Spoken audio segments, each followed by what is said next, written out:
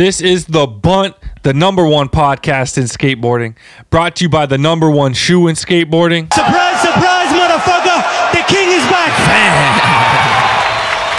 Off the wall since 1960, motherfucking 6.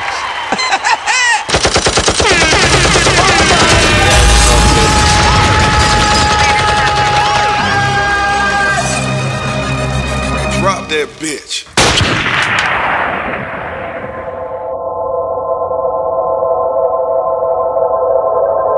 And now, live from Studio E, The Bunt with Safer and Donovan.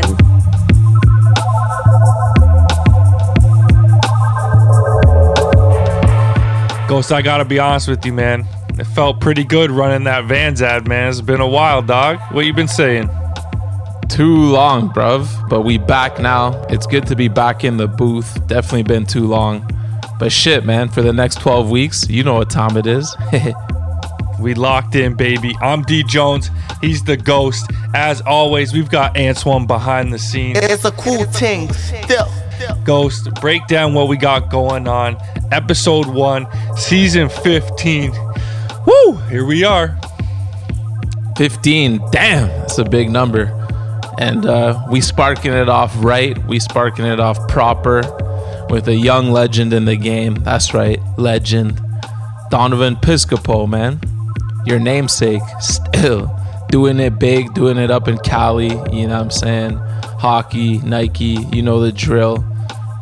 Chill ass dude. Let's get into the interview, bruv. Or did we forget something? We forgot a couple things. After the interview, it's on to the post office. Then we wrapping it up with the rundown. And as usual, make sure to follow us on Instagram at The Bunt Live. Subscribe to us on YouTube at The Bunt Live. And head over to our Patreon, patreon.com/The Bunt. And if you missed any old episodes, you can find them on thebuntlive.com. We got it all going on. Ghost, this might be an absolute laundry list of video parts. But let's give it a shot, man. Go shout out of the week. Who's it gonna be? Bruv, I'm gonna keep it short and sweet, man. The boss, Andrew Reynolds, dropped another part on us, seemingly out of the blue. Straight legend. The man's rocking Vans these days. It's too easy, man. Varial healing triple sets. I don't know how old he is, but if I could ollie a 5-star at that age, I'd be proud of myself. So hats off to the boss. Ultimate legend of pain. Ain't that right? And I bet you want to shout out your boy Sodi, Mark Suchu. Been a long time coming. Finally got his crown, man. Damn, have we been off since he got announced? Time is flying. Yeah, shout out Mark Suchu. Shit, well deserved. My man went off still. So did D-Lo too, man. So like the Ghost said, we have none other than Donovon Piscopo in the building. He said it all in the intro. There's only one thing left to do before we make it pop, and that's order ourselves some pizza. You know what time it is. A little Dr. Pepperoni, a little Napoli Dynamite, maybe some Tropic Thunder. Man, order yours online via the Maker app, available on Android and on Apple iOS, or head in store. They got locations popping up everywhere. Maddie Matheson, tell them what they dealing with when they order Maker Pizza. This is literally the best pizza in the world. All right, man, let's get this interview popping.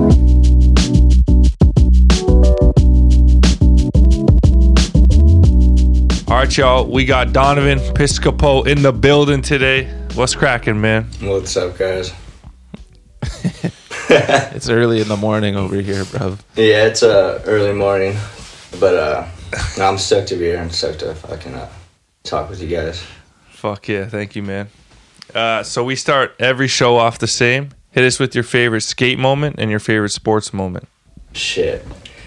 For a skate moment, I would have to go with just being young with my pops skating. But I would go skating with him. Like, he was obviously a skateboarder from the 80s, but when I was 5, he got really heavily back into it. But it was pretty insane. Like, I would just be going on his sessions with his friend Phil, and then it was just like, I don't know how to explain it. Like how when I think back to it now, like, dude, that was the most incredible time of my life, because it's like I'm finding something new, and then I get to see like the re-spark of skateboarding in him, like how it happens to a few of us. But Yeah. just growing up with my dad skateboarding is like everything to me. And then obviously like just all of the chapters of my father and I's relationship with skateboarding. But yeah, I mean, there's a lot of like crazy moments that I could probably name, but as like a whole, for sure, just growing up skating with my dad. As for a sports moment, I really don't know. All I really know is that it's the Super Bowl today, and that there might be like a few less people on the water, which is going to be kind of sick. But I don't have like no staple moment that's coming to mind right now. But I'm just like stoked that might be like a few less people out there today. But Yeah, there'll be a lot of people in LA, that's for sure. yeah, it's going to be a fucking wild one for sure. Yeah. So this exact day last year, Super Bowl Sunday, we did an interview in the morning as well with Damian Bravo. Obviously. And we asked him to predict who the winner would be, and unfortunately he chose wrong. He chose the Chiefs, who eventually lost to Tom Brady. Yeah. This is your chance, man, to be a sports Nostradamus. Who do you think's going to win? The LA Rams or the Cincinnati Bengals? I'm going to go with the LA Rams just because of LA. Oh, all right. There we go. There's going to be a riot probably tonight. If they don't win? Yeah. Or if they Either win. way, I bet, it's going to be crazy. Yeah, for sure. I mean, if they win, I feel like it'd be probably a riot too. Like, it's going to be insane. So, yo, take us back to the beginning. Where'd you grow up and how'd you get into skating? I grew up in Covina, California. My father got sober at age 27, and I was 5 years old. And when he got clean and sober, he was like, what were we gonna do? Like, you know what I mean? So he just started skating. Well, first off, I got my first skateboard when I was 2 years old, the Alien Workshop Spectrum board. And that's sick. that story of how our shop, the Pawnshop, got its name. His dad had just passed, and he had like no money, you know what I mean? And he was given a gold ring, and he went and pawned the gold ring for the cash for my first board and a 6-pack. Damn. And that's how I got my first board. But then Wow.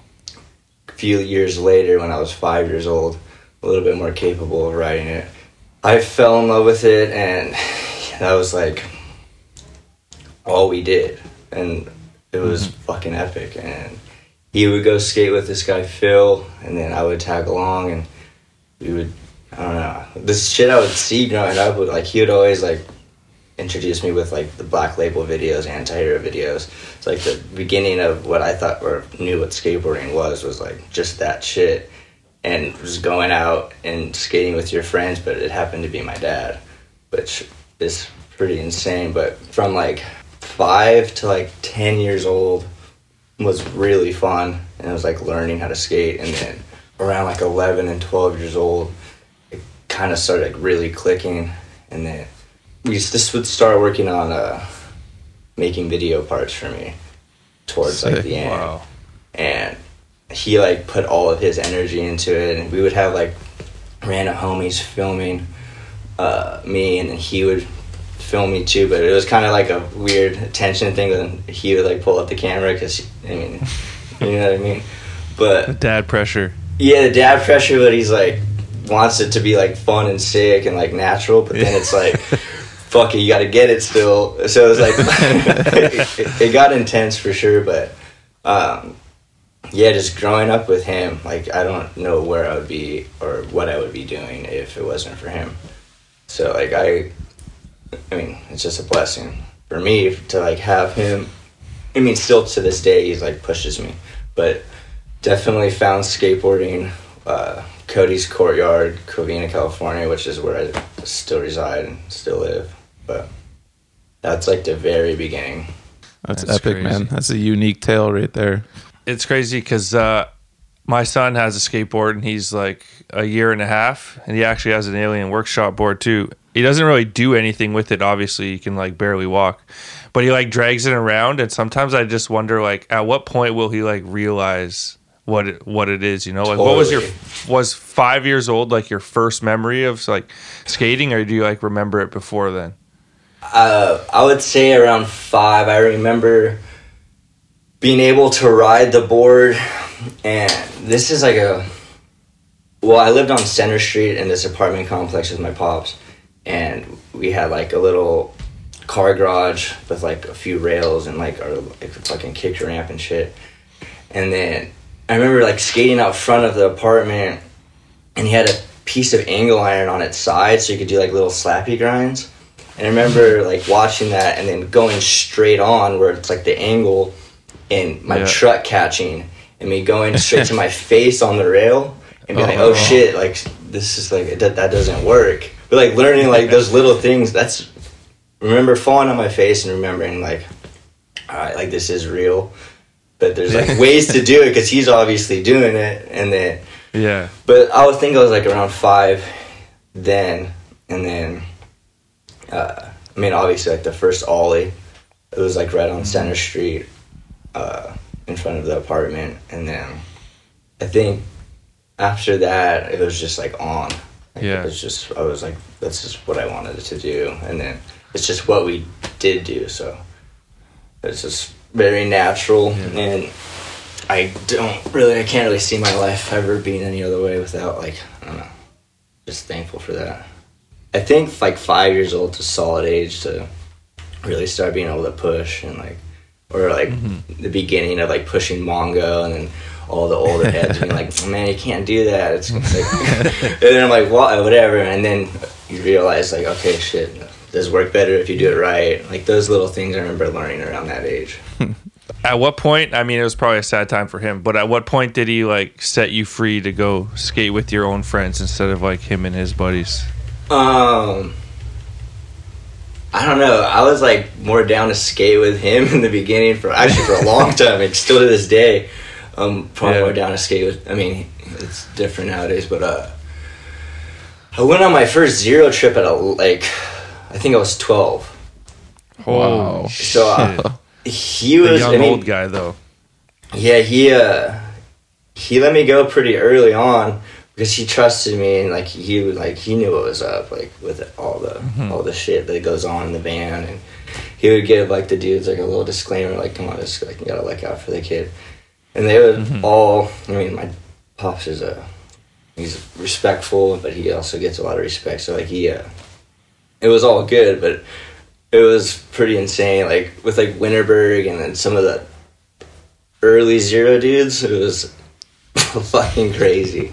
But now when I think like, dude, some 12-year-olds that I know nowadays, I just couldn't picture them. Like, I was 12 years old when I went on my first trip, though. That was like the beginning of that. But as for like friends, he was a friend, so it was like kind of hard because they would all be, I mean, he was so young too. That's what's crazy because I'm 27 now, so he was probably like at least like probably 30 when he was skating with me, and then like John Fitzgerald and a few others. But sick. Yeah. Still in his prime. Yeah, he was for sure. So what would you consider was your first big break in the skate industry? I mean, I would have to say like getting on zero, because that like kind of like changed my whole perception of skateboarding. Because I would be going down to Black Box, meeting like Jamie Thomas and like all these like what you would call like legend dudes in skateboarding. And then that basically changed everything. I mean, my first big break, I think, was learning how to, I guess what you call sponsor me tapes, or just making video parts. That was like my first thing that I realized, like sending them out and then getting responses back was like the first thing. But Mike Sinclair intercepted one of my tapes that I sent into Zero, and he's the one who was like, all right, like, he said I had it, which was, I'm very thankful for Mike, but he's the one who hooked me up with the Zero thing. So that's like, to me, my first thing. And then, I don't know, I think meeting like Abe and Dill later on, and then doing what I wanted to do. Because like the Zero thing was super rad for them, but when I got on Workshop, I was like, all right, like, I feel fucking like, this is where I should be. didn't last that long there, but you were a young Workshop buck, man. fucking sick. That was the first like big thing that we saw from you was sharing a part in Strange World with some certified legends, and that song was so sick. But yeah, looking back now, how cool is it just sharing a part, like first introduction to the wider world of skateboarding? You're sharing a song with Jamie Thomas, Alyssa Steamer, Tommy Guns, like pretty fucking sick. Yeah, no, it was unreal. I remember, recently I've watched it. It was like playing at the shop, and it's just like, I don't know, stuff that just doesn't feel real. And like, well, here's a funny one. This is like how when I first saw the video. I mean, it's all in the past now, so I don't really, it's just like a funny story. But I did a board slide 270 on this out ledge in San Diego, and then I remember, I'm pretty sure it's that video, but I'm watching the part and mine doesn't pop up like the trick, and then later on Jamie on the same spot does the same trick. And I was like, I had sent him that like a few months back, and then that one was taken out and his was in. What? But that one, I remember thinking that was like funny as shit back then. It's still probably more funny now, and then that's so jokes. Yeah, no, that was insane. And then that whole team was so sick though. Like Jamie killed it putting all those dudes together, and Alyssa, and it was incredible. Now that I look back. When you said board slide 270, I was like, I feel like I can picture it, but I couldn't picture you doing it because I just watched it yesterday. It was definitely the Chief. No, for sure the Chief. But I have it because I remember wearing this like zero split colored shirt, and I remember that shirt looked crazy. But I remember I can remember me doing it, and I was like, all right, that wasn't me. That was just fucking Chief. Can you imagine the Chief like getting that tape and knowing that like he'd already done that trick, and the 12-year-old he just put on as the same clip? He's like, I'm gonna have to leave that one out. Dude, I think it was switch. I think I might have done it first, and then he came in. And I'm just oh shit. One or the other, I guess we'll never know. I'm just fucking around. Dude, that is one of the true arts in skateboarding, is like being able to rebuild your board brand team. And he's like done it over and over and over again, man. He's the best. Like, truly. I mean, obviously on a skateboard, he's the best. With those like legendary parts, but then the dudes and like the bond that everyone had, it was like everyone was so fucking down to like just get it. And like those trips in the very beginning were some of like the best times of my life. But yeah, Jamie put together what you call like an army, I feel like. Yeah. Those dudes were fucking down, and then like Tommy, like all those dudes. I don't know, it was inspiring to see it at like a young age, especially at demos with like Chris Cole and all those dudes. And then I was there, and like me, Keegan, it's like we would skate. I feel like there's a little tranny section, and these dudes would just be fucking, just I don't know, crazy. Putting on an incredible show. Yeah, Jamie wasn't shying away either, man. He was ready to show them who was the top dog at the end of those. For sure. So fast forward a little bit, you leave Zero for Alien Workshop. What was behind that decision? I mean, basically that's like who I ended up starting to skate with, which was just like Abe and mainly him in the very beginning. I would skate with Anthony Acosta when I was riding for Vans, and then basically I met Abe, and he like took me under his wing in a way, and I would just be skating with them. And obviously like I was just in love with Workshop at the time, and probably will be forever, but it just felt like the right thing to do. And it was like pretty insane when it like became like a reality, I guess. So I don't know, I just took the chance when I could, and it just kind of worked out for the best, I feel like. Because then John was on Zero right when I left, and then I got on Workshop, and then a few months later, Jamie and whatever, we had like a kind of a whatever falling out in a way. Nothing like major, but then John fucking split, and then it was kind of like a jam up, and then he got on Workshop. It was just a kind of a fiasco at that time, but I mean, I was so stoked to ride for Workshop. Didn't really like I couldn't even. It just made the most sense, but yeah, I don't know. It was I mean, all that stuff seems so long ago. I mean, it wasn't really like, it's not that long ago, but it's kind of like almost a blur.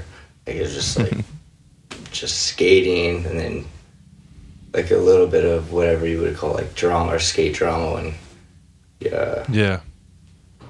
I mean, it's like breaking up with a girlfriend, but almost like way worse in a way. It's like, that shit was fucking hard to do, and especially at that age, like leaving. I mean, I still fucking respect and love Zero, and then, but like I was like, dude, I want to skate with these guys. I want to be a part of this crew, and it just, I don't know.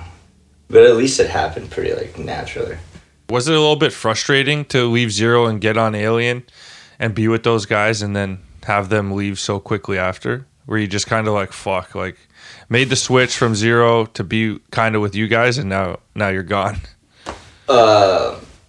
Yeah, at first I was like, fuck. Like, I was like, what the fuck? Like, I guess that's just life though, but I mean, for like a few months I was like, all right, like this is it. Like, they're gonna go. That was like before. I mean, obviously, like there was talk of like the FA thing happening, but that was like Dill's thing with whatever his like crew that he had. Mm-hmm. And then, I mean, John and I, we were like just so into skating at that time. We would just try to focus on just that shit and hope for the best. And because we had Benny with us, and Benny was still at workshop, so we didn't feel like, just like we weren't that lost. But then we started getting over it, obviously. And Dill brought up the hockey thing, and of course I was just like, a no-brainer, just because, I don't know, I have so much respect for Dill, Abe, and especially Benny too. So I was like, whatever they're gonna like plan and do. And then John and I were just on board, but we were just mainly focusing on just skating and shit, so that worked out. But John came out that life splicing part, which was fucking super epic. That was incredible. But I mean, I'm glad that kind of came out for at least like a workshop thing, so we could look back and be like, he killed it with that. But other than that, it was like, there was like no abandoned feeling, but it was like getting to that point. Sometimes I was like, fuck, man, like what are we gonna do? But it worked out for sure. Yeah, dude. I was trying to find evidence of you on Alien, because I even forgot, to be honest. I was like, wait, hockey wasn't right after Zero, right? Yeah. But I couldn't remember what was in the middle, and then came back to me, Alien, and then wait, there's no footage. It was like a weird transition phase, but everything worked out for the best. How did the well, you kind of mentioned it, like Dill, but what's the story of you then switching to hockey? We were just at Dill's apartment, kind of just going over whatever he was doing, and then you kind of just shot the idea out, obviously more towards like a joke kind of thing with like the name, just like not like anything serious. And then we were just down, and that like, because we were like going on trip, or I was going on trips with them when we filmed like that cinematographer thing for Alien. But, and I was like still really young, I felt like, in that. And then with the hockey thing, it just, I don't even know how, like, I'm just so fucking like thankful it did happen. But it started out more of like a joke for just John and I, just like he was just gonna create something just so John and I could write for it. And then that's what, now this is what it's turned out to be. But it started off in his apartment just as an idea, but I still like am confused about all of it. Like, it's to be honest, it's still pretty funny to me. And then now it's like taking on its whole other like world with Benny and like what he's created. But it's just just one day hanging out, shot the idea, we were down, and then I don't even know, like with the workshop thing, it was like pretty much a given. I think everyone was leaving at that time, so it wasn't like that hard to like, that was like pretty easy to just, I don't even feel like I quit. It was just like kind of a unspoken thing. Like, we were just going to go with them. Yeah. But did you want to ride for FA? Like, was there any talks of that? I was writing FA boards, but it was like right after workshop, there was like, I didn't even ask. There was no talk for that. It was just straight to hockey. So one of the like true hard things to do when creating a company is obviously the name, and like hockey was a little bit shocking to Totally. like have as a name come out as like a sister brand to FA from Dill and Ave. What were your first thoughts on the name hockey? Like we're all used to it now, and I feel like it's cool. Everyone likes it, but like at first it must have been like, why hockey? You know? Yeah, but the why was there's no reason. It means nothing. Like, and I liked that, and I was stoked on that part. At first, I didn't even know what to fucking think. I was so like, I mean, I wasn't as crazy then. I was like still like focused on just skating and shit. So I mean, I didn't know what was really gonna happen, to be honest. Yeah. I was just like, okay, this is the idea. I like that. It's like doesn't really like have any meaning. There's really nothing to it, and I was like, okay, this is gonna be fucking interesting. And the fact that it was just John and I was like, all right, like this is fucking, I'm stoked on it. And then I mean, I trust Dill, Ave, and Benny with everything, so I was like, all right, I'm down for it. No matter what, I'd be down for anything they do, to be honest. Props to you and John, because it's kind of crazy for like two young guys at the time to shoulder the load of a new brand, and like for it to still be popping off hard in 2022. Hats off to you two, man. Thanks. Yeah, I still tripping on it. Like, I don't even know. I'm just kind of going with the flow with it for right now, especially. Hell yeah, keep it going. Thank you.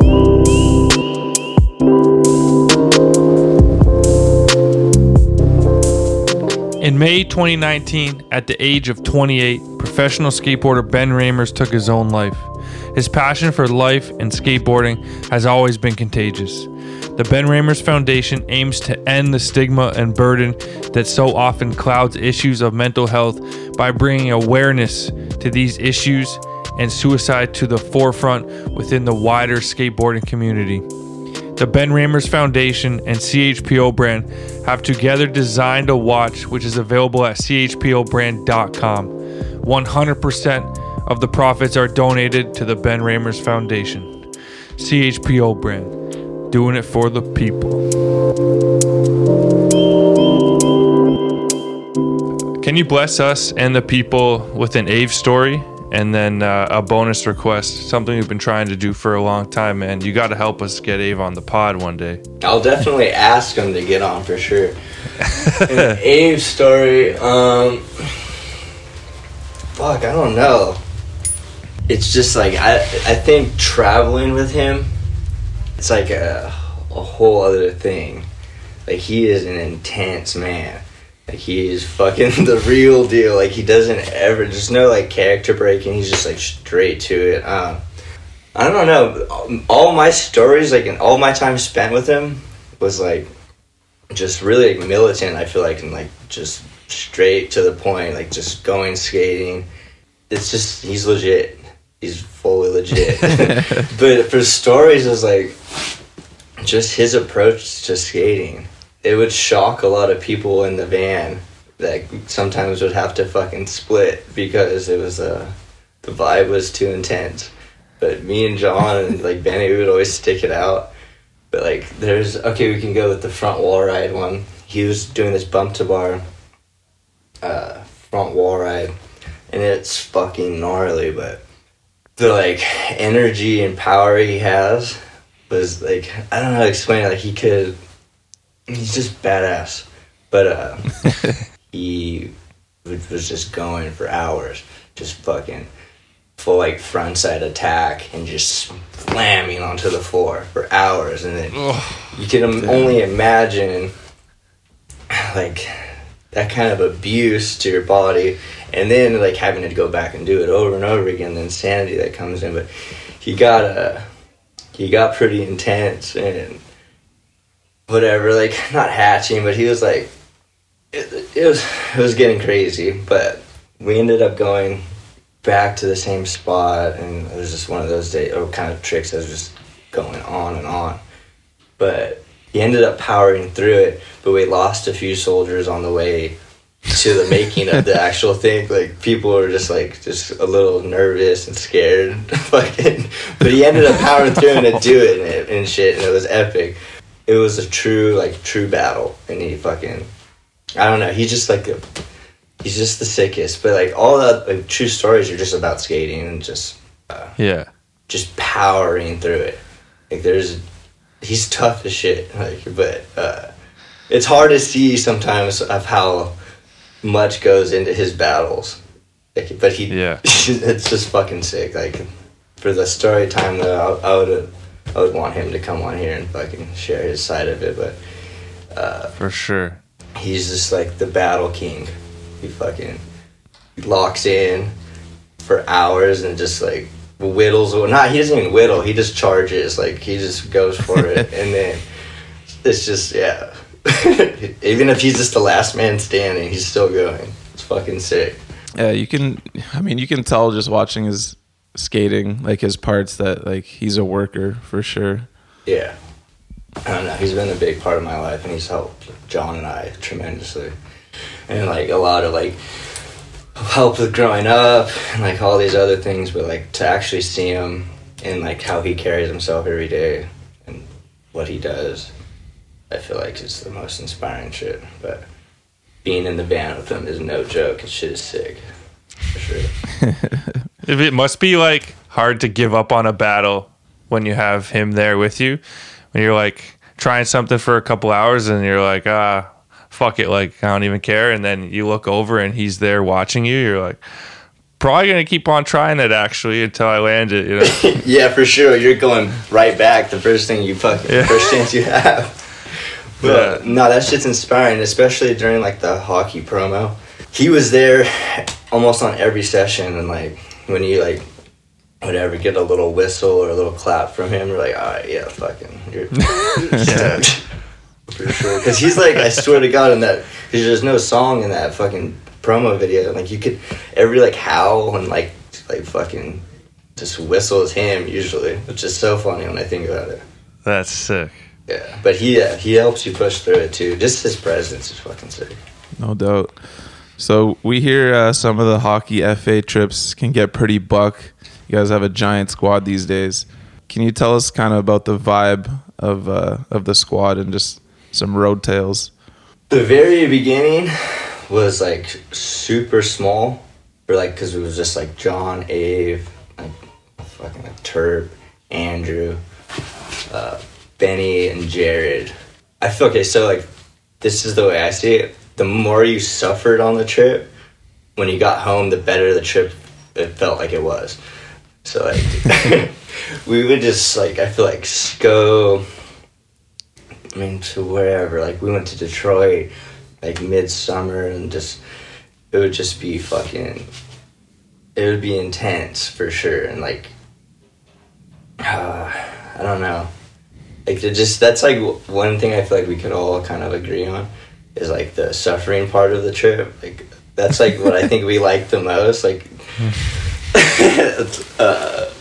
something like, whatever, if we're not talking to each other, and we're just, like, going spot to spot, and like it's fucking hot as shit, and people are just trying whatever they fucking can at the time.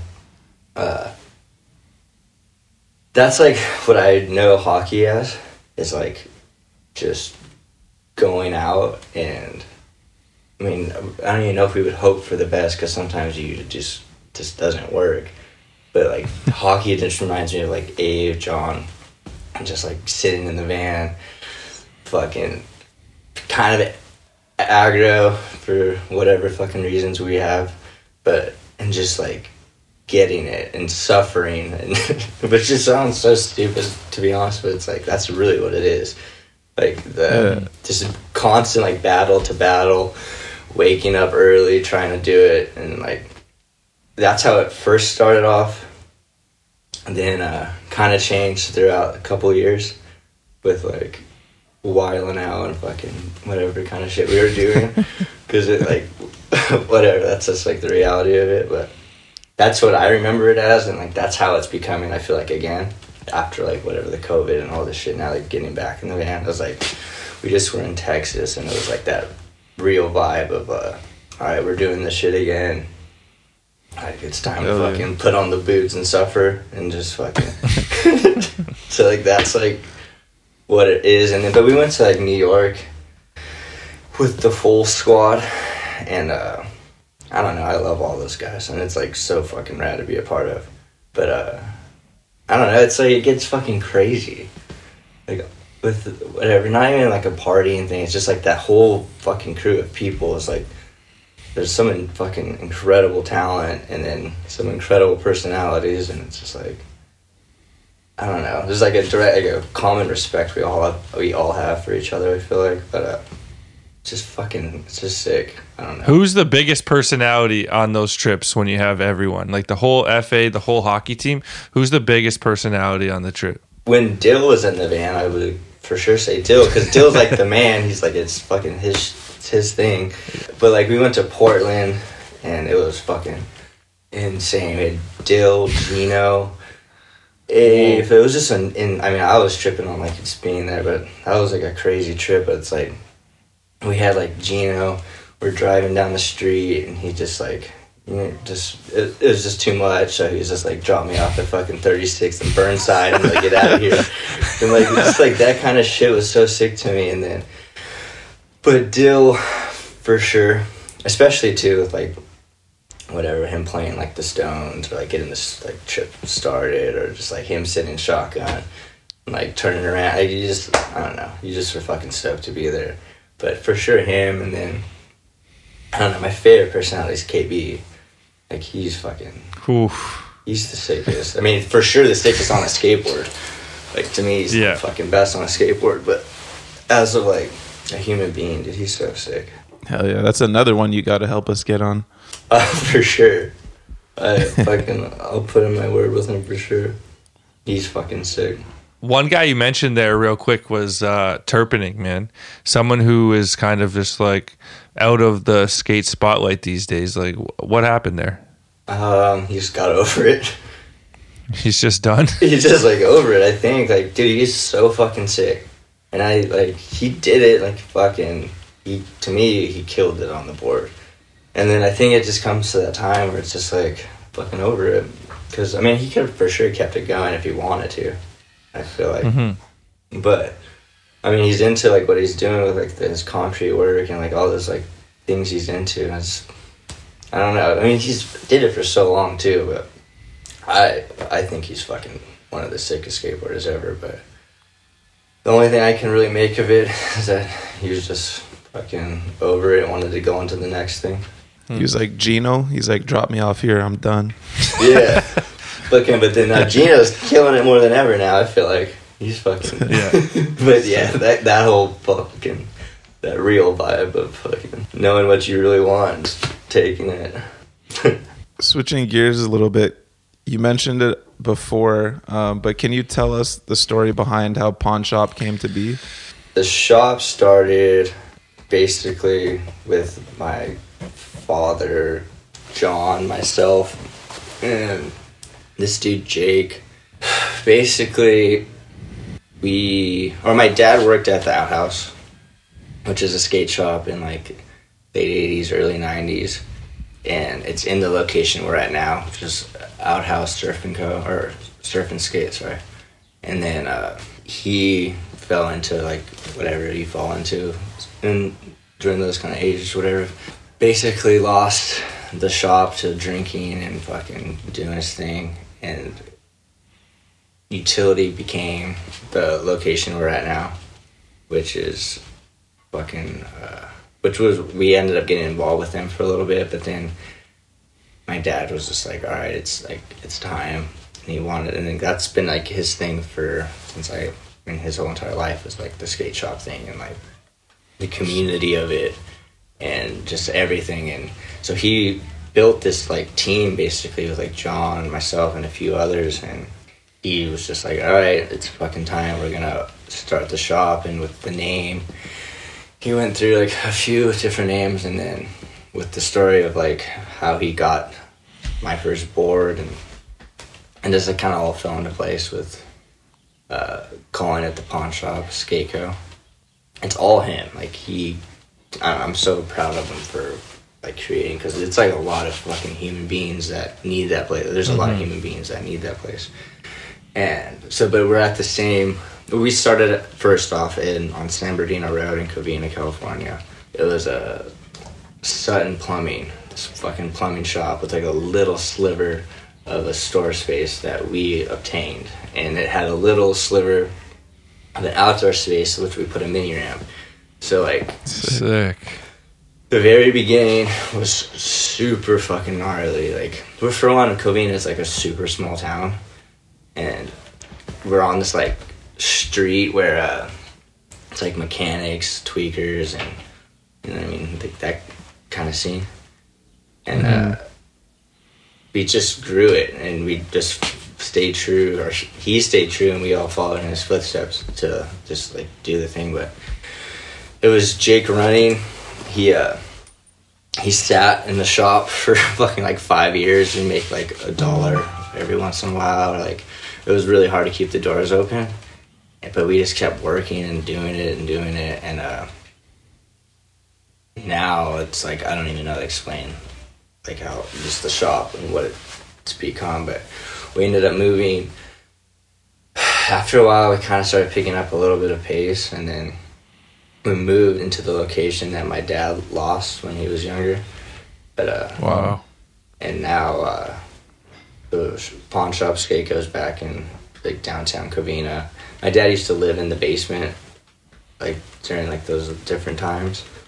So now it's like pretty incredible, like, because he still works for the water department of City of San Gabriel. So he has like a real daytime job. And then the shop was like to keep his sanity, like to have like an outlet. But now,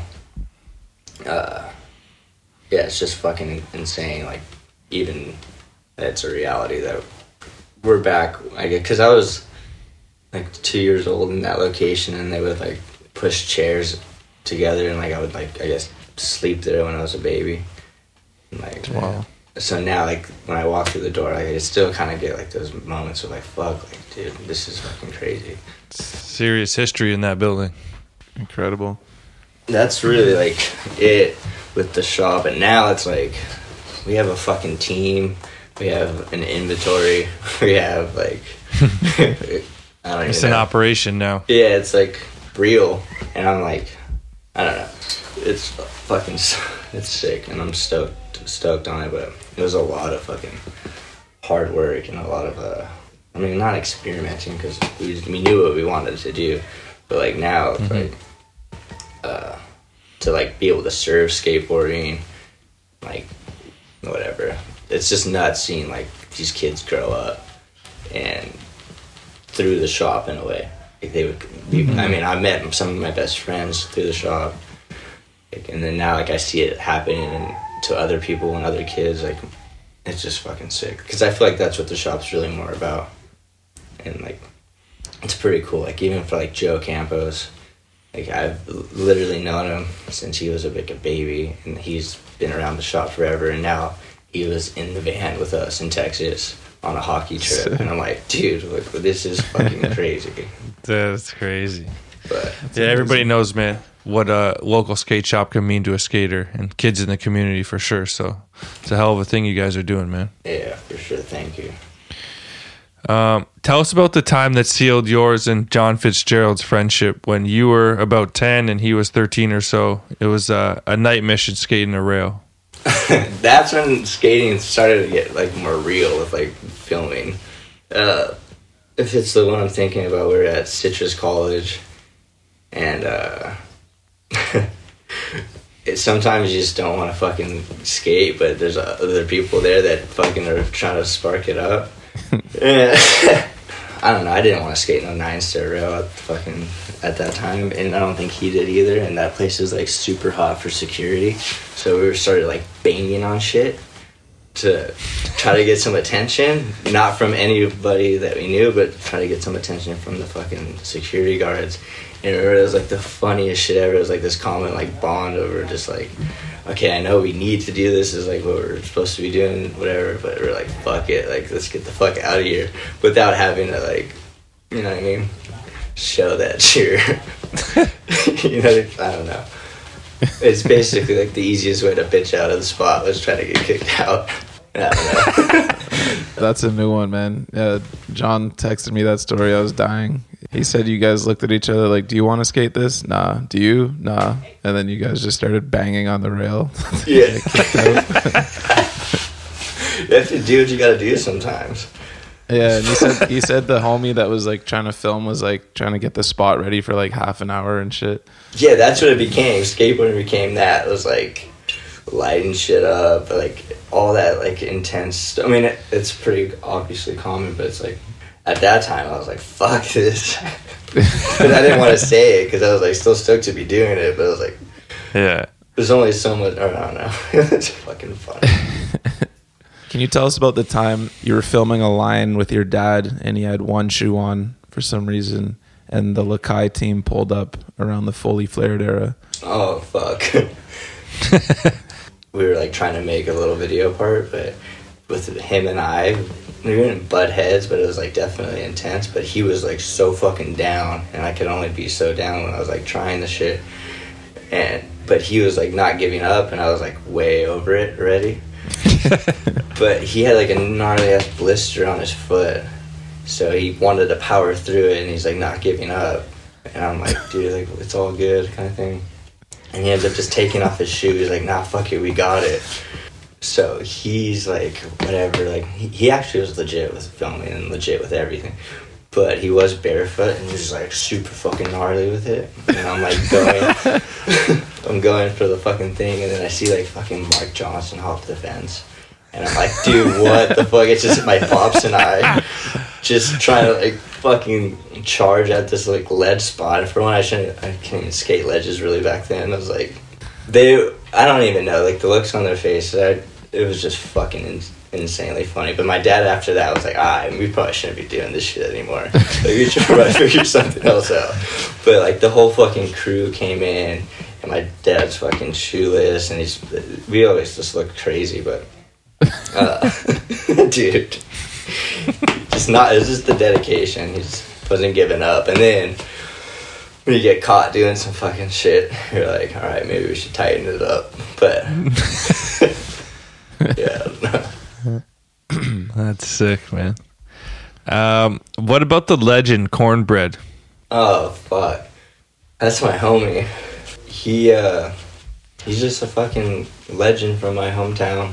I don't know, I've never seen anyone skate like him, and I feel like I've seen like a lot of shit throughout my years now, and it's like he fucking goes so fucking fast, and he tries to back 180 nose grind the whole fucking ledge, and then he throws a fucking like a grab on the fucking ledge, which is technically an indie air because he's going backside, and he holds the whole fucking thing, and his like arm's about to break because it's just so gnarly, and he like will whip it out, and like, but he skated like this consistently since like the 90s, and it's like he's just fucking my inspiration.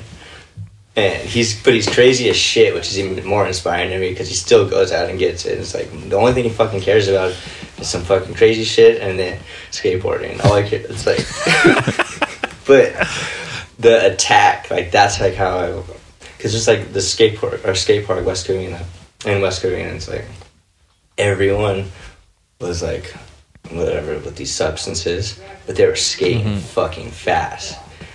And I don't know if it had what it was causing them going so fast, but they were fucking charging it. I remember like, dude, that's like how everyone should fucking skate. But just like going as fast as you fucking can, and like no matter what, like the dedication of like trying to stick it, and then dude, the slams when you go that fast are fucking nuts.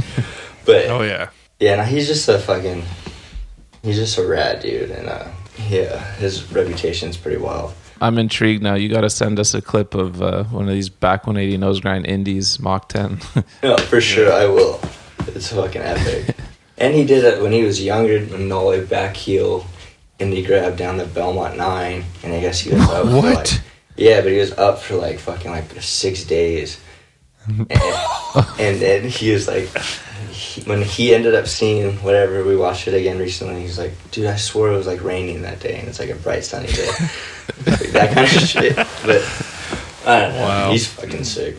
Damn, Cornbread. We're going to go back in time a little bit. Can you take us behind the scenes on your Hesh-ass double kink 50-50 in the zero part? What was that session like? That one was... the Griffith Park one, I remember my pops and I were, like, cruising around. And then, I don't know who showed us that rail, but it's, like, extremely low. And I was like, fuck, man, I bet you I could fucking get onto this thing. I mean, at that time, I was, like, super into skating rails and whatever. But I remember Acosta was there, and he was, like, from the very beginning, he used to work at the shop utility, so I've known him since the very beginning of when he started shooting photos. Like, he basically practiced on me. Like, I Smith grinded this, like, 6-stair rail when I was really young. And I was like one of the very first, like, skate photos he shot. And then years later, we would go skate, and he ended up shooting that photo. But I remember I was, like, stressing on it, trying to grind the rail. And I remember still to this day, but it was like, he's like, man, you gotta breathe. And, like...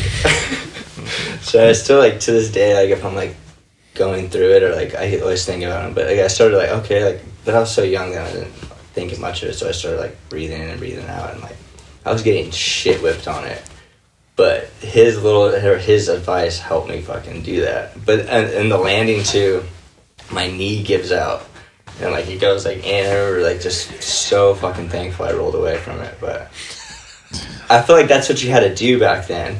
And when I was like, I feel like that was like one of the main things. Like, I gotta fucking grind a fucking kink trail for this thing. But now, like, I would never in my life probably fucking want to get down that thing. What about your backsmith pop out in Trust Fall? At UC Davis?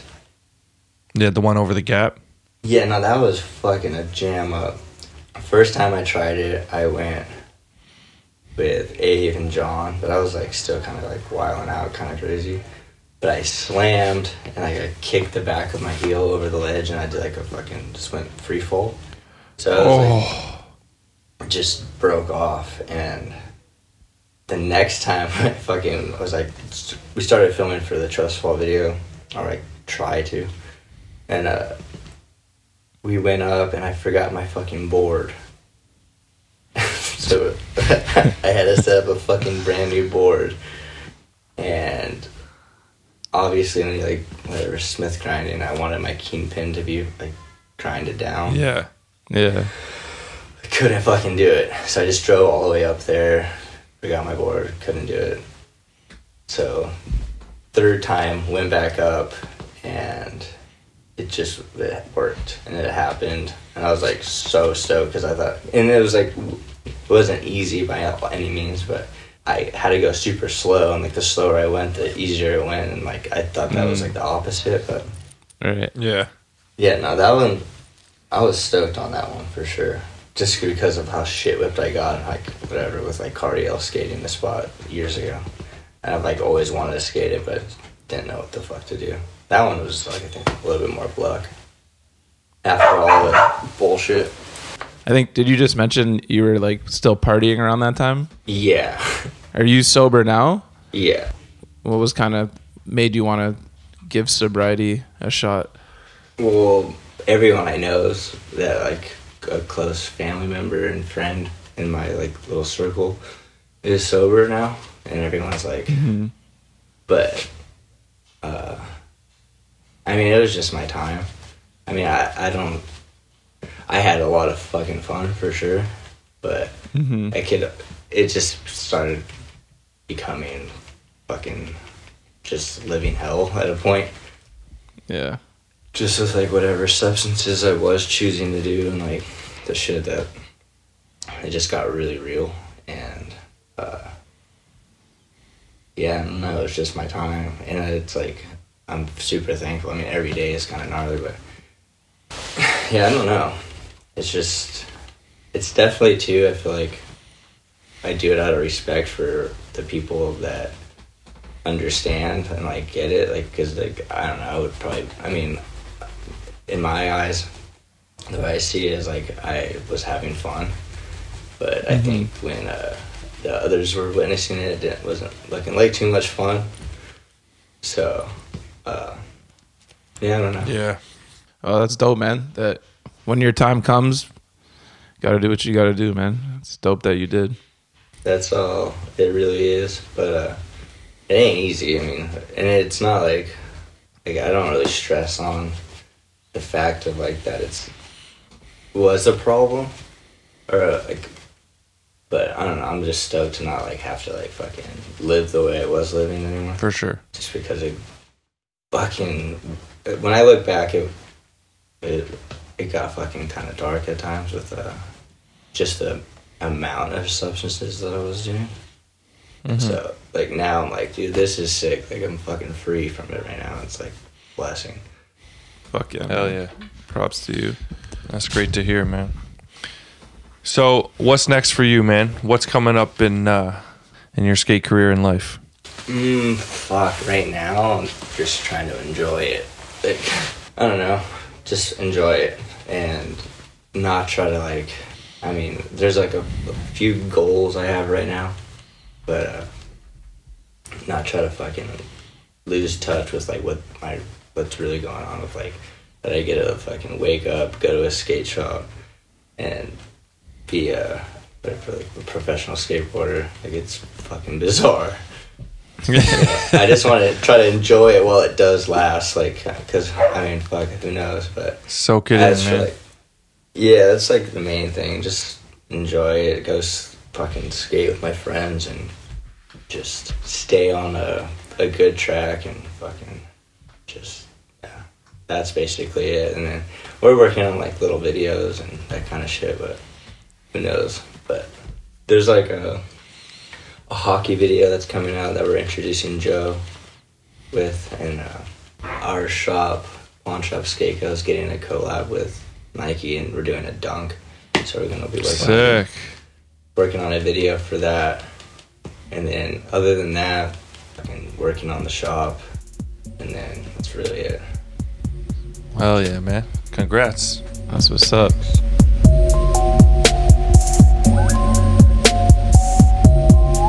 Yo, it's Rapid Fire with the Ghost, and this week it's an honor and a privilege to be brought to you by Spitfire Wheels.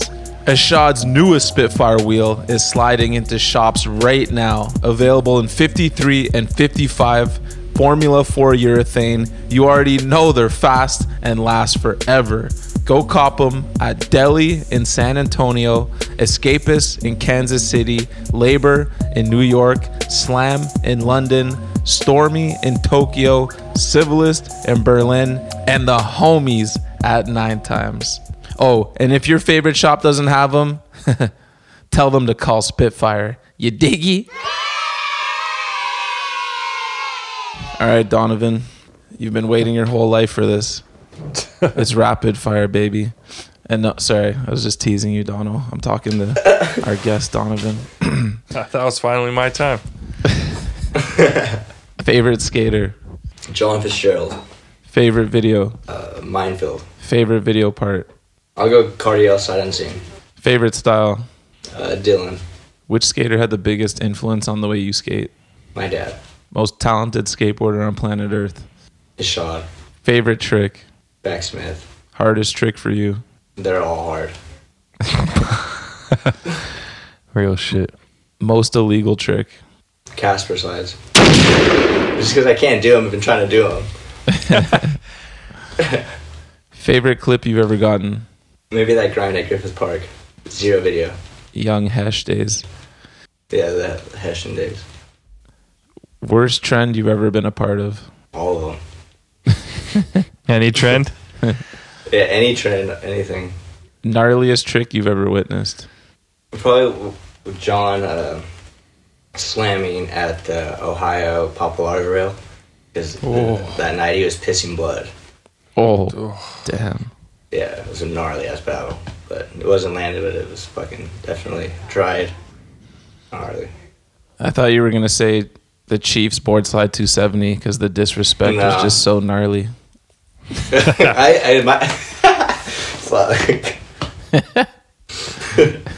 What's the one trick that got away? Okay, so there's this spot, Gardner Elementary School.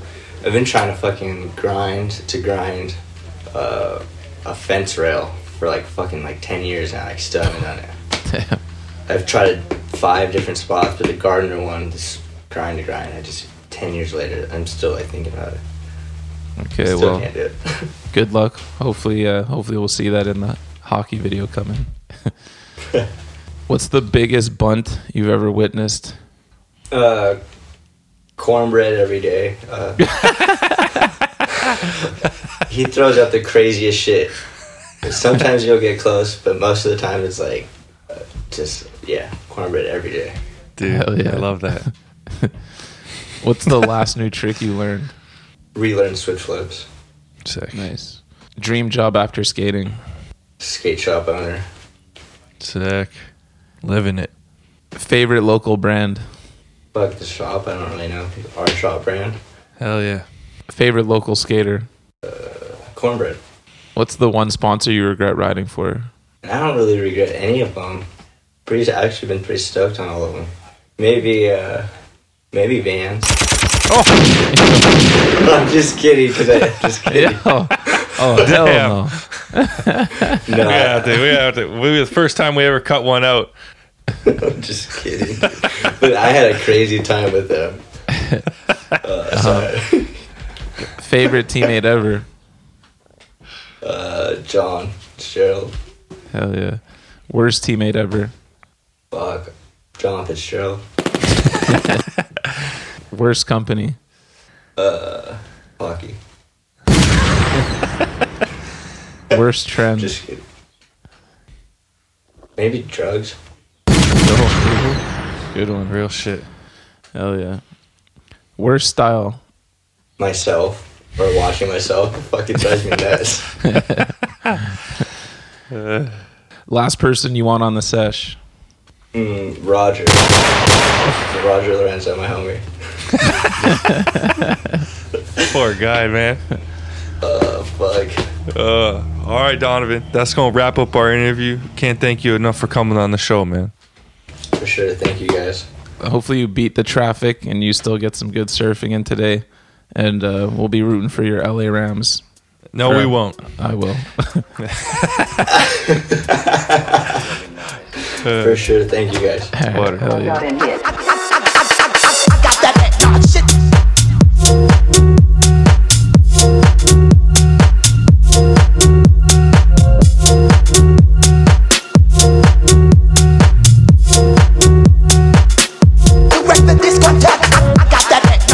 Welcome back to the post office, brought to you by our good friends over at Dickey's Skateboarding. Quality workwear since 1922. From the work site to the streets, ain't nobody keeping you fresh like Dickey's. And me and Ghost know that firsthand. All right, man. Who we got up first? You've got mail. First up, we got an email from Ralph. Hey, Donovan and Seifa. Listen to Mike Mo's episode whilst chopping up a pumpkin and heard Dan's query of whether or not he can call himself a skater. No lies, I don't physically skate anymore. I have my reasons and excuses, and I'm not claiming a short roll around every 6 to 9 months counts. But I still identify as a skater. I put in some work, taken a few slams, dropped in or done an ollie or something, then you're a skater for life, because you know what's up when you step on a board. Now, if you're skating less and less, so be it. There's so much stuff to do in the world. There's more to life than skating, so get at it. I still watch skate videos, wear skate shoes, post up on skate forums, and a load of other skate related stuff, because even if I don't ride around anymore, I still love it, respect it, and support it. You should too. Okay, I can imagine Seifa is losing it right now with that character count, so I'll get my question off. Define a line. For me, it's 3 tricks minimum, no repeat tricks, and ollies, 180s up curbs don't count. I probably agree with Ralph in the fact that ollies or 180s up curbs and then one other trick might not count as a line. But yeah, 3 tricks, maybe 2 different obstacles, I say, would be a line. I think that's what would do it for me, is 2 different obstacles, not just like you hit something and then something on flat, or something on flat and then a trick. I guess like something on flat, then a trick down a set is a line. Fuck. I don't know. It's tough, man. I don't think there needs to be an exact definition is where I'm gonna. Yeah, I don't think so either. I mean, I get the like a 180 up a curb and then like switch flip a set or something. That's not really much of a line, but it depends. Like if you do something where your style's on display for long enough for it to be like something memorable about it, like you back 180 up a curb and then like you've got a bit of a hill bomb or something and then you hit some random obstacle. Is it screen time, like amount of tricks? I don't know. Who the fuck knows? But we all know a line when we see one. You know what I'm saying? Yeah, sure. And Ralph, I'm sure a lot of people can relate to you as we're getting older. That, you know, being a skateboarder doesn't have to be defined by how much time you put in on a board either, man. So shouts to you and thank you for the email. All right, next up, we've got an email and a voice note from your boy, Leo Ranks. Barn burner season, boys. Hope the off season is short. Well, we failed you there. Shamelessly hitting up Palace via the post office. Also shamelessly asking y'all if you know anyone over there I could get this footy to. Your boy is getting old and I'd rather ride for the brand I want to ride for or no one at all. I just don't know how to get in touch with them.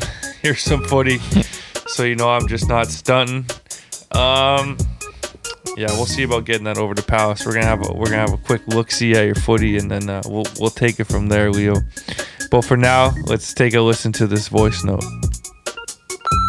Yo, it's your boy Leo Ranks.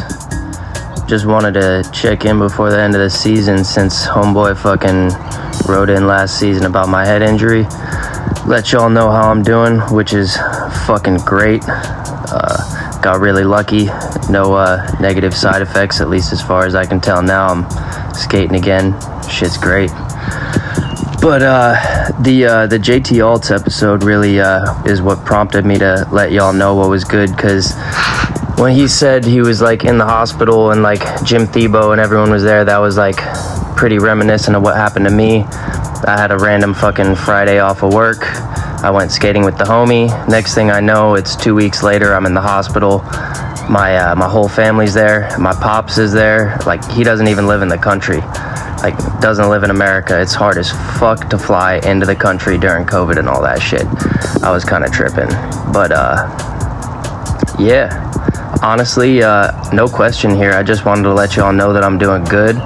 The season was a barn burner. Keep up the great content. And, it's just been like a real nice reminder to not take anything for granted, live every day to the fullest, and just enjoy your fucking life and do what makes you happy. So on that note, if anyone at Palace Skateboards is listening, fucking what's up with some boards? I got some footy. Let's go.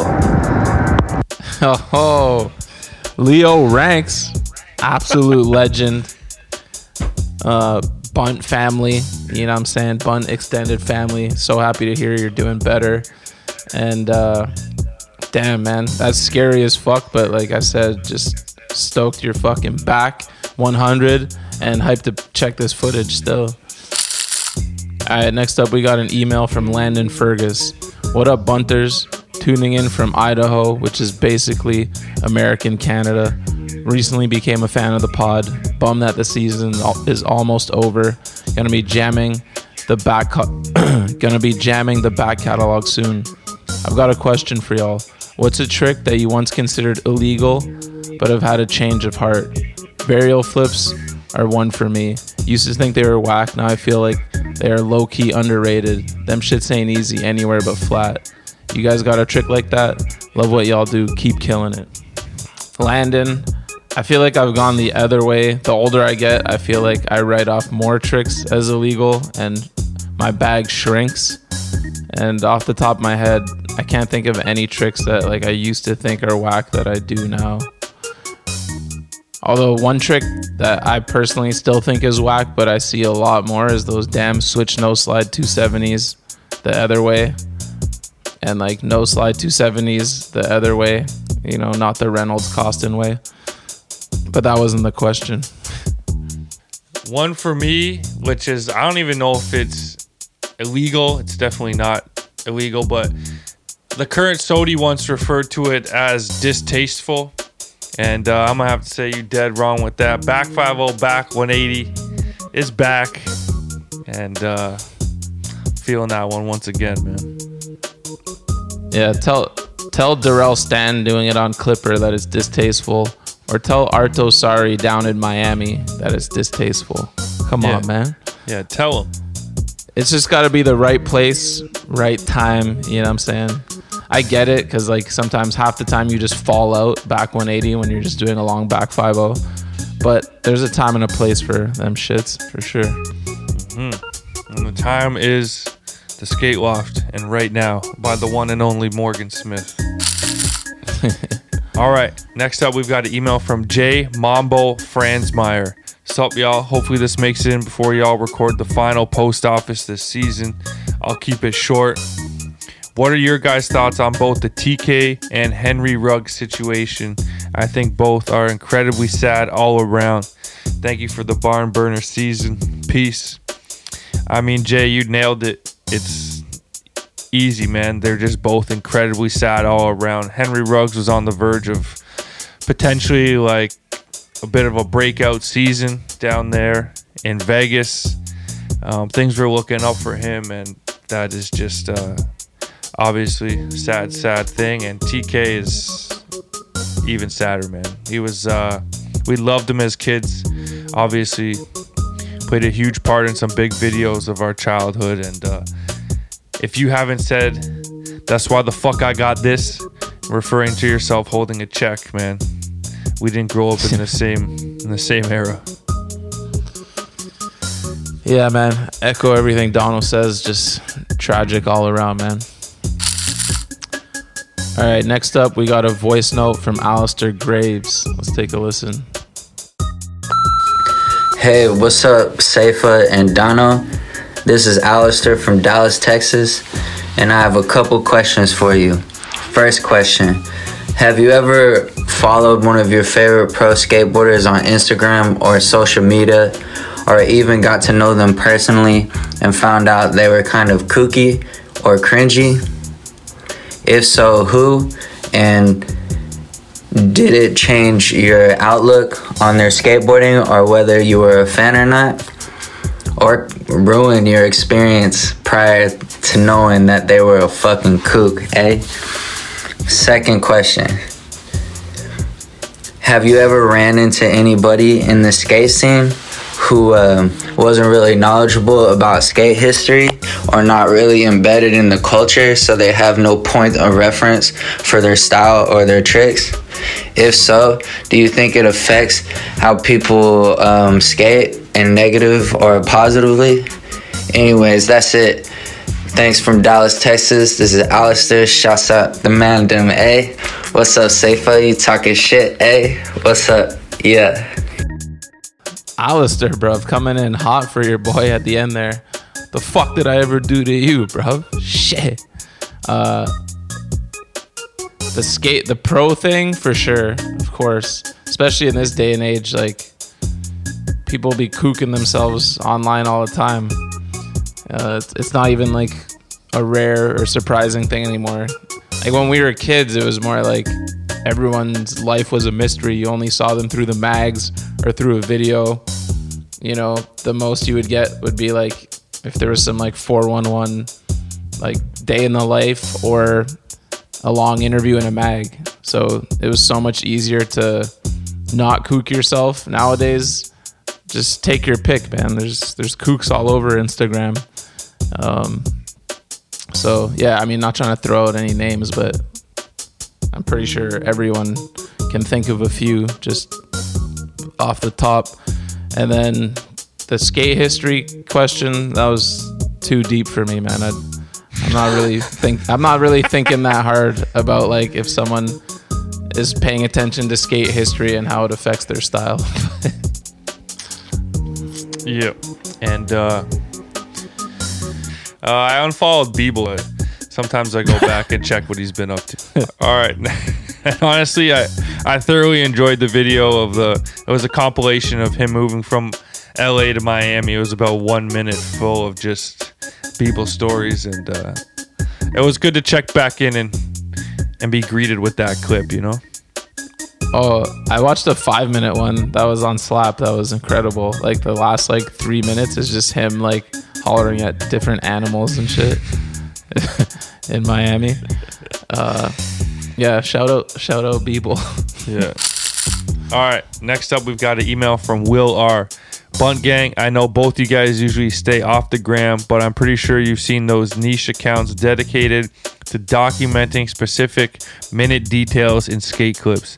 I'm talking accounts that only post clips of people skating in specific shoes like dunks, skating specific types of spots like tree stumps, skating in glasses, those sort of things. Small details in skate clips that stand out in video parts.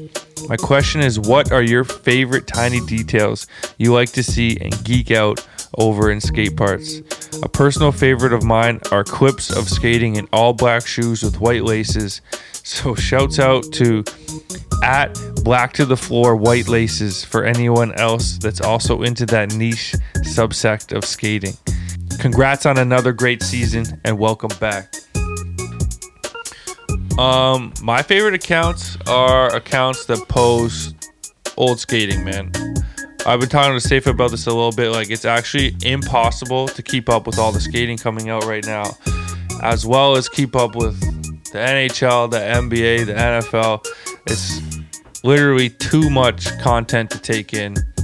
So I enjoy things like Memory Screen and just accounts that post older skating clips from videos from when I was growing up that maybe I forgot about, that remind me of those times in skating. I love that answer. Even though you didn't answer his question, you answered your own question, but we'll take it. My favorite tiny detail that I can think of right now is just, I like how people either come off curbs when they do a little fancy little steezy come off the curb like Van Wastel in 4-on-163. I forget what the line is, but he's doing a line in SF and he just taps his tail while he comes off the curb. So steezy. And sometimes when people come out of manuals, one that I've tried to emulate forever, pretty much since I saw it, was Mark Johnson in the Hot Chocolate Tour. He does a varial heel manny on a curb, a down curb thing, and then the way he just readjusts his feet to land on the bolts when he comes off the curb. I always love that. Light-footed things. Thanks for the email, player. All right, next up we've got a voice note from Dev C. Let's take a listen. What up? This is Devin calling from somewhere on the road in Florida. Heading down to Tampa to get some skating in. I got a few days off. Been breezing through some of the older episodes, and I really took note of the progress you guys have had over the years. Not that I don't enjoy those older episodes, but it's been nice to see you guys water those seeds and grow into something really spectacular. To quote Dono, this is art at its finest. So thanks to all three of you guys for the commitment and the weekly barn burners. Got a couple questions. First, we'd all probably like to hear some of you guys' earliest and fondest memories of street skating. I remember mine hopping on the city bus, going downtown with the friends, just those days, start to finish, magical. What was that like for you guys when you first started kind of getting around the city and, getting in these streets, maybe getting it in with the camera for the first times? I know you haven't forgotten those times. Second question, what's the best Lil Wayne mixtape from the glory days, boys? I'm a Dedication 2 guy myself. So, I'd love to hear some answers on those. Shout out to Joey. I love you, dude. And shout out to Matt. I'll see you in a little bit. Thanks, guys. I'm going to take it back to Shred Central, skate park. I know we said street, but going there with Phil and then this is one of the first 5 times probably we ever went there, and we met Pat O'Rourke, and I think Phil was wearing a helmet, or both of them were wearing a helmet. It was that back in the day, and we decided to leave the skate park and venture around the corner at the Bay in Wellesley, and just try and like ollie off. There's so many different height ledges there. Just trying to like ollie off like hip height shit and making a new friend. And yeah, it was just classic fucking Grom shit, but I'll never forget that. That shit was so fun. Like, I remember meeting you there, and like all of us kind of would just bump into each other there. And then when you take it to the streets, that's when like the friendships bond, or you go to Burger King together or whatever.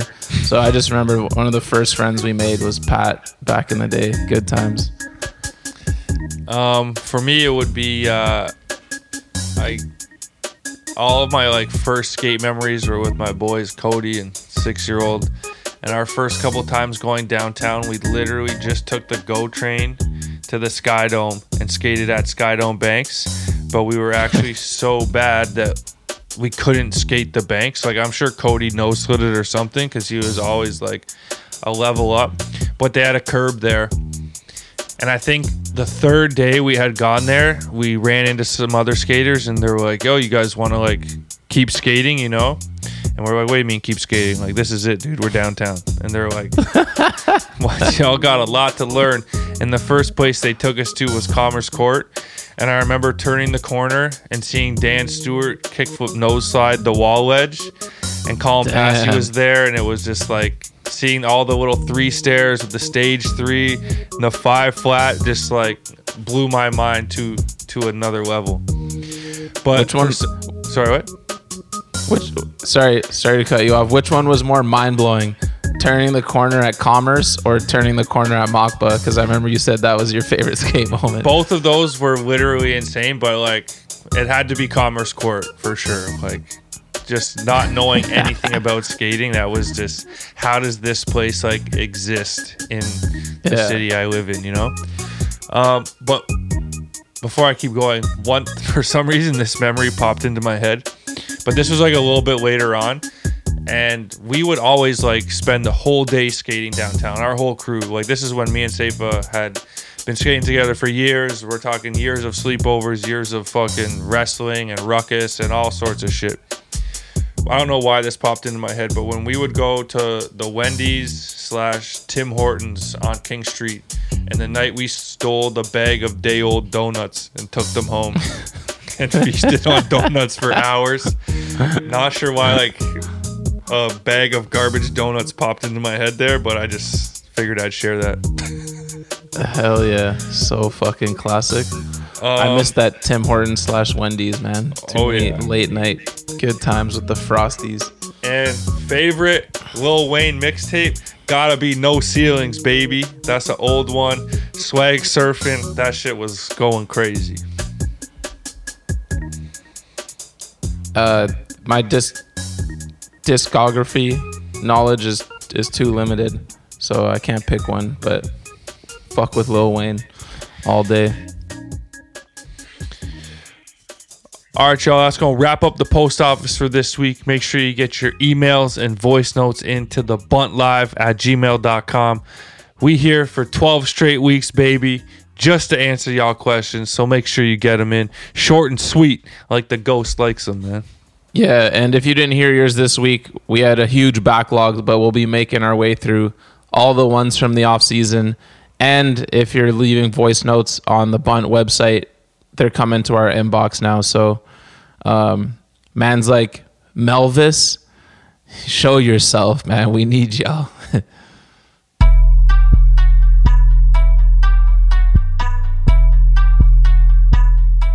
Welcome to the Rundown, the skateboard world source for sports, brought to you by the one and only Steam Whistle, Canada's premium Pilsner, the only buzz. Ghost, we unfortunately were off air for the entirety of the NFL playoffs.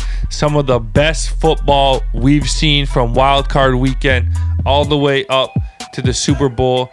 That was hands down the best playoffs I've seen in my time as a fan.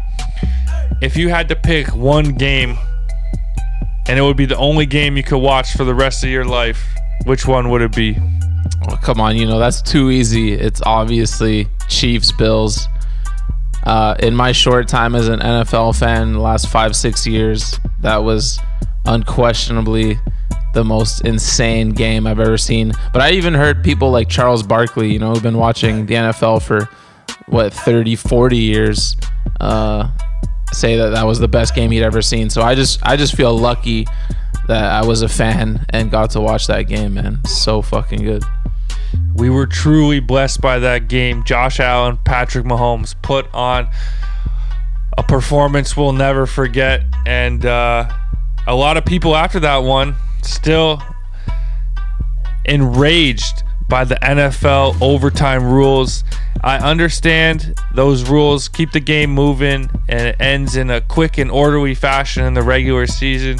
But in the playoffs, I might like to see both teams get a chance, man. Because that was one of those ones where it was like, it was similar to when Tom Brady and the Chiefs went to OT a few years back, where it was like, whoever's getting the ball, the game is over. So it sucks that it was a coin toss, because neither of those defenses were stopping anything. Yeah. But then the funny part was the Chiefs went to OT the next week and fucking flopped so hard. So the rule, whatever. Joe Burrow, goatee. But yeah, that game, man, like you remember I was at Tyler's cottage for the night, so I couldn't even watch the Saturday games, and I came home Sunday and I was like, I've got 4 football games to watch, and I left my phone off. I was not going on Twitter, didn't want any spoilers, and I ended up watching 3 games on the Sunday. Everything was behind, and my head literally was hurting because football games are so long. I was like, I gotta go to bed, and I'll save the Chiefs game for Monday morning.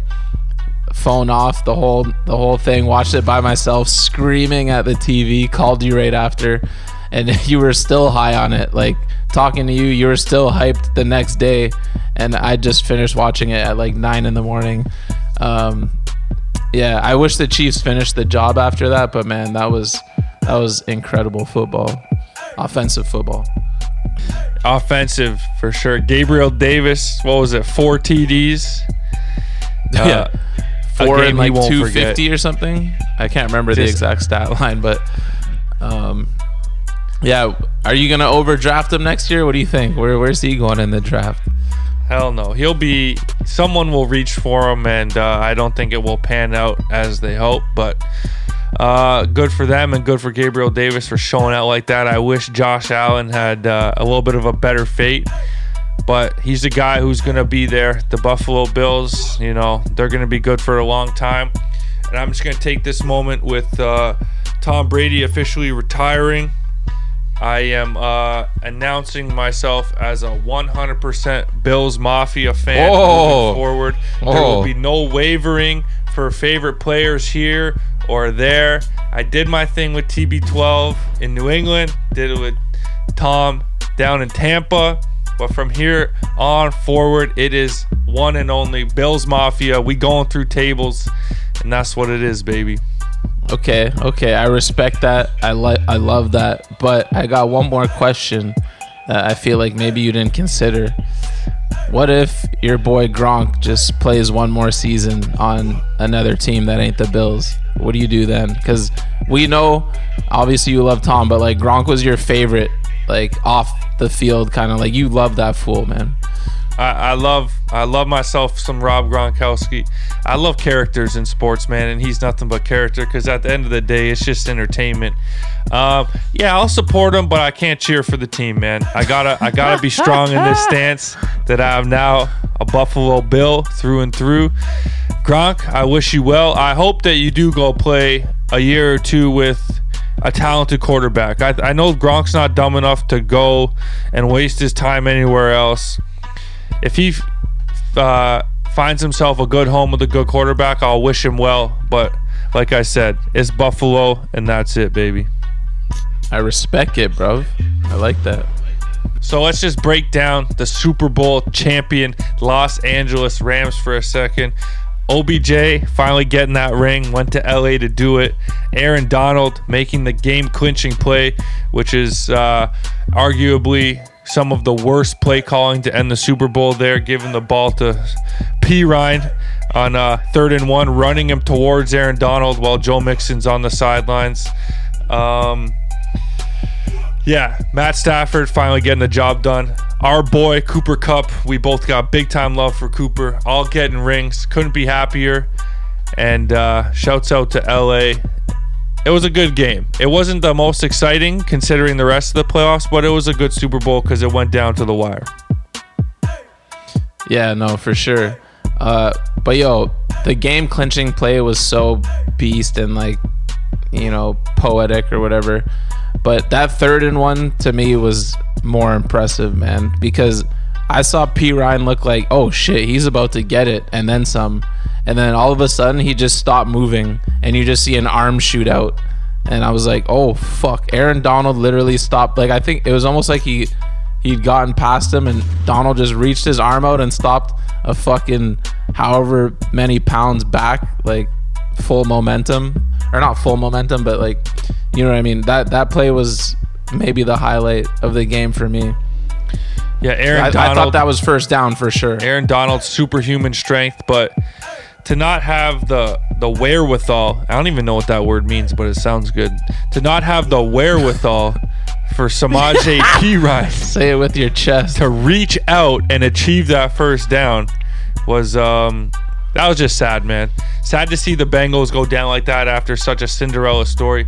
Sad to see Joe Burrow not make it happen with Jamar Chase after making such a big play to get the first down in that drive. I thought for sure we're going to see a field goal and go to overtime, which would be right on par with all the other games this playoffs.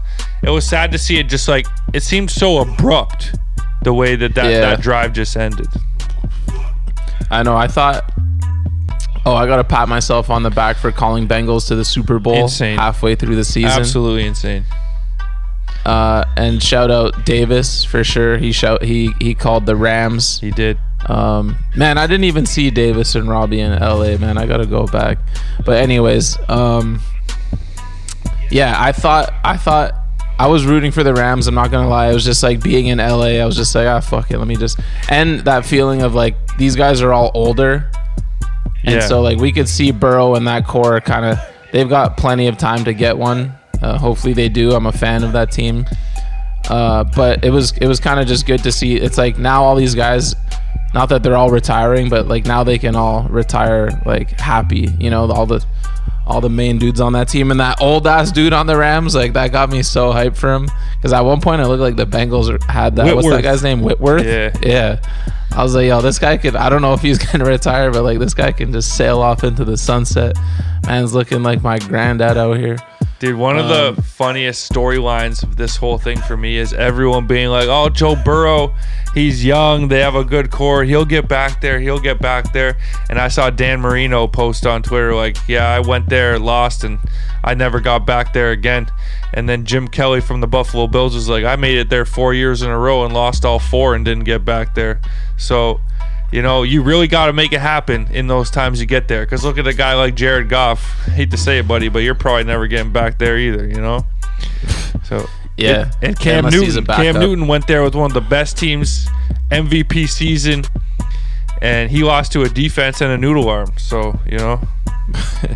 Yeah, for sure. No, but I thought, part of me, when they went up, like, what was it, like 16-13 or whatever the score was when the Bengals went up for a bit, I was like, yo, Joe Burrow's getting that LSU fucking fairy tale ride right now. And like it really felt like they were gonna take that for a minute. But yeah, I'm not bummed on the result. That was a really fun playoffs, man. Was it week 2 with all the insanity? Yeah, it was a hell of an NFL season, and already looking forward to the next one, man. Yeah, I saw OBJ just had his surgery. Going to be interesting to see what happens with him. I hope that surgery doesn't cost him too much money, but I saw that he's probably not going to be ready to start the season. And like the way he kind of rejuvenated himself, it was looking like he had a nice little payday coming, man. Those 2 catches, like it looked like he was about to cook the Bengals, man. He might have been the Super Bowl MVP the way he got started. Real shit. There's a lot to unwrap in the sports world, in the NHL and the NBA, but we got lots of time for that. this is going to wrap up episode 1 of season 5. Ghost, it felt good to be back, baby. No doubt, man. The people, we back, man. Shit. Catch y'all next week.